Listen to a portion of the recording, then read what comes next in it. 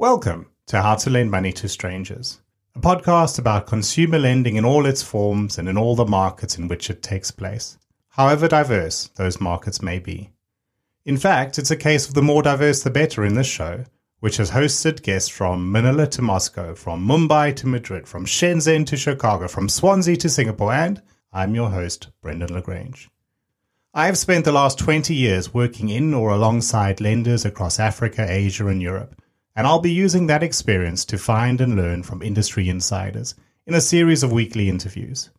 Sometimes those interviews discuss the inspiration behind a new fintech, sometimes they look back at a career spent at the lending coalface, and sometimes they explore where the latest technologies might take us.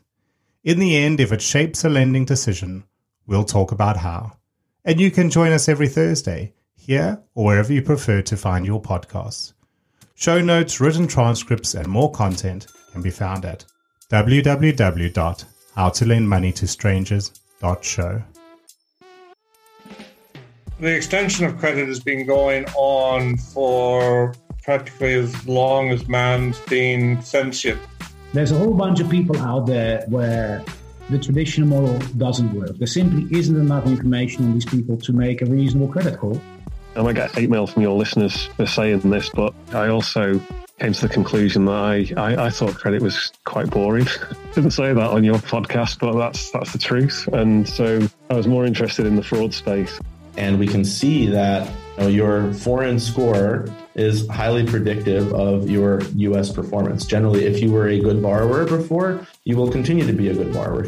The banking landscape in the 90s in Ghana, West Africa, were just beginning to wake up to the advantages that digitization could bring.